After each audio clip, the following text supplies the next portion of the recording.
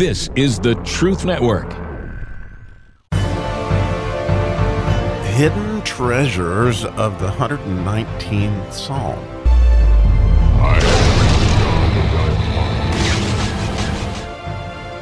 So how fun. We get some knowledge in the knowledge verse, the knowledge anointing of the letter Zaddy. Today on the 119th Psalm, we're in verse 141, and it's a phenomenal piece of knowledge, I think. I really cherish it. I hope you will too. So the verse reads in English, I am small and despised, yet do not I forget thy precepts. So, as you may know, King David was like the ultimate little brother. He had all these big brothers that were all not only bigger than him, but certainly much bigger than him in his father's eyes. So he was, and the letter Zaddy, of course, is going to be the letter that starts the verse. And that letter small really means younger. That means the baby brother. Maybe you had a baby brother, so you can understand this to some extent.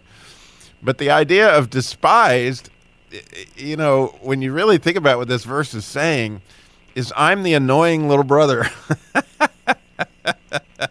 And King David was the little annoying little brother. And another even better picture of that might be Joseph, right? He was the annoying little brother. And the thing about this word despise has to do with pointing out somebody's right, because we're in the letter Zadok. So he has this idea of telling them where he's right and you're wrong. In other words, he's a tattletale.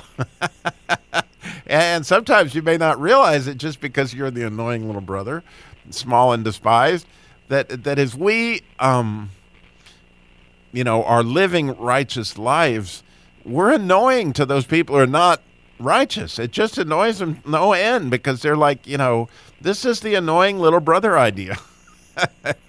And this knowledge is actually pretty handy, because there's a lot of times I'm annoying people. I have no idea why.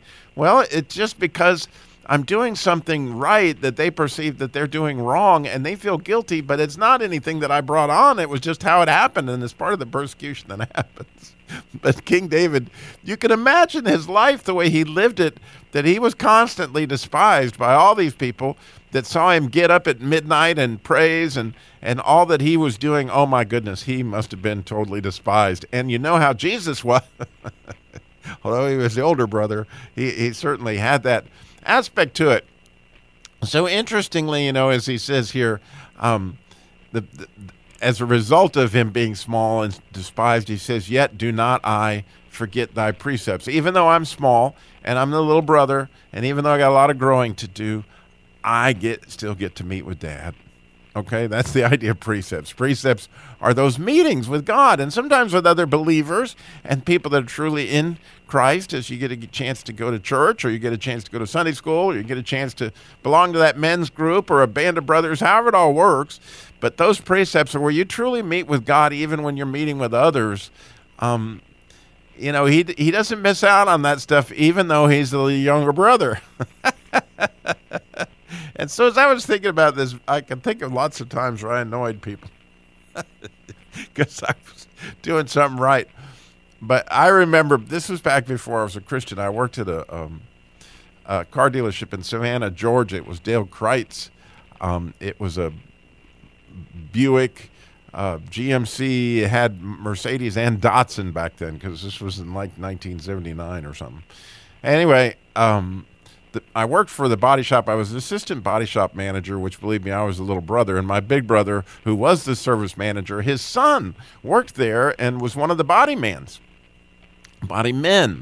Well, you may know that mechanics or body men or anybody like that, they get paid on the times that they work on people's cars. And so, like, if to replace a fender is supposed to pay 1 hour or 1.5 hours, they get a sheet, like a time sheet, that's called a flag sheet, and they would get those times for the work that they did. Well, unbeknownst to a lot of these guys, the body shop manager was taking time from them without them knowing it and giving it to his son.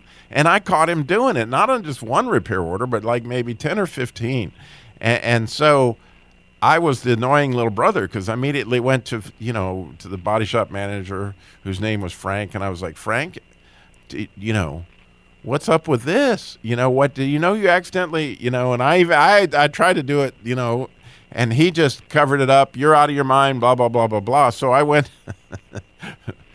to his boss, who was the general manager of all the service and parts operations. And this guy got so mad at me, I'll never forget. Don't you stick your nose into other people's business. And he fired me right there on the spot. And so I did something even more annoying. As I recall, I went to the body men themselves and said, hey, guys, they just fired me. And here's the reason they fired me is because Frank's been taking your time. And you might look in to make sure that you're getting all the time that's on your tickets. Oh, my gosh, they lost. I don't remember how many body men quit that day as a result of all that happened, but I was certainly the annoying little brother. And unfortunately, I'm sitting there just totally without a job, feeling totally rejected. And my problem was I didn't have any way to go meet with God. I didn't have any way to go see what was the right thing to do under the circumstances. You kind of knew it inherently, what's right, what's wrong.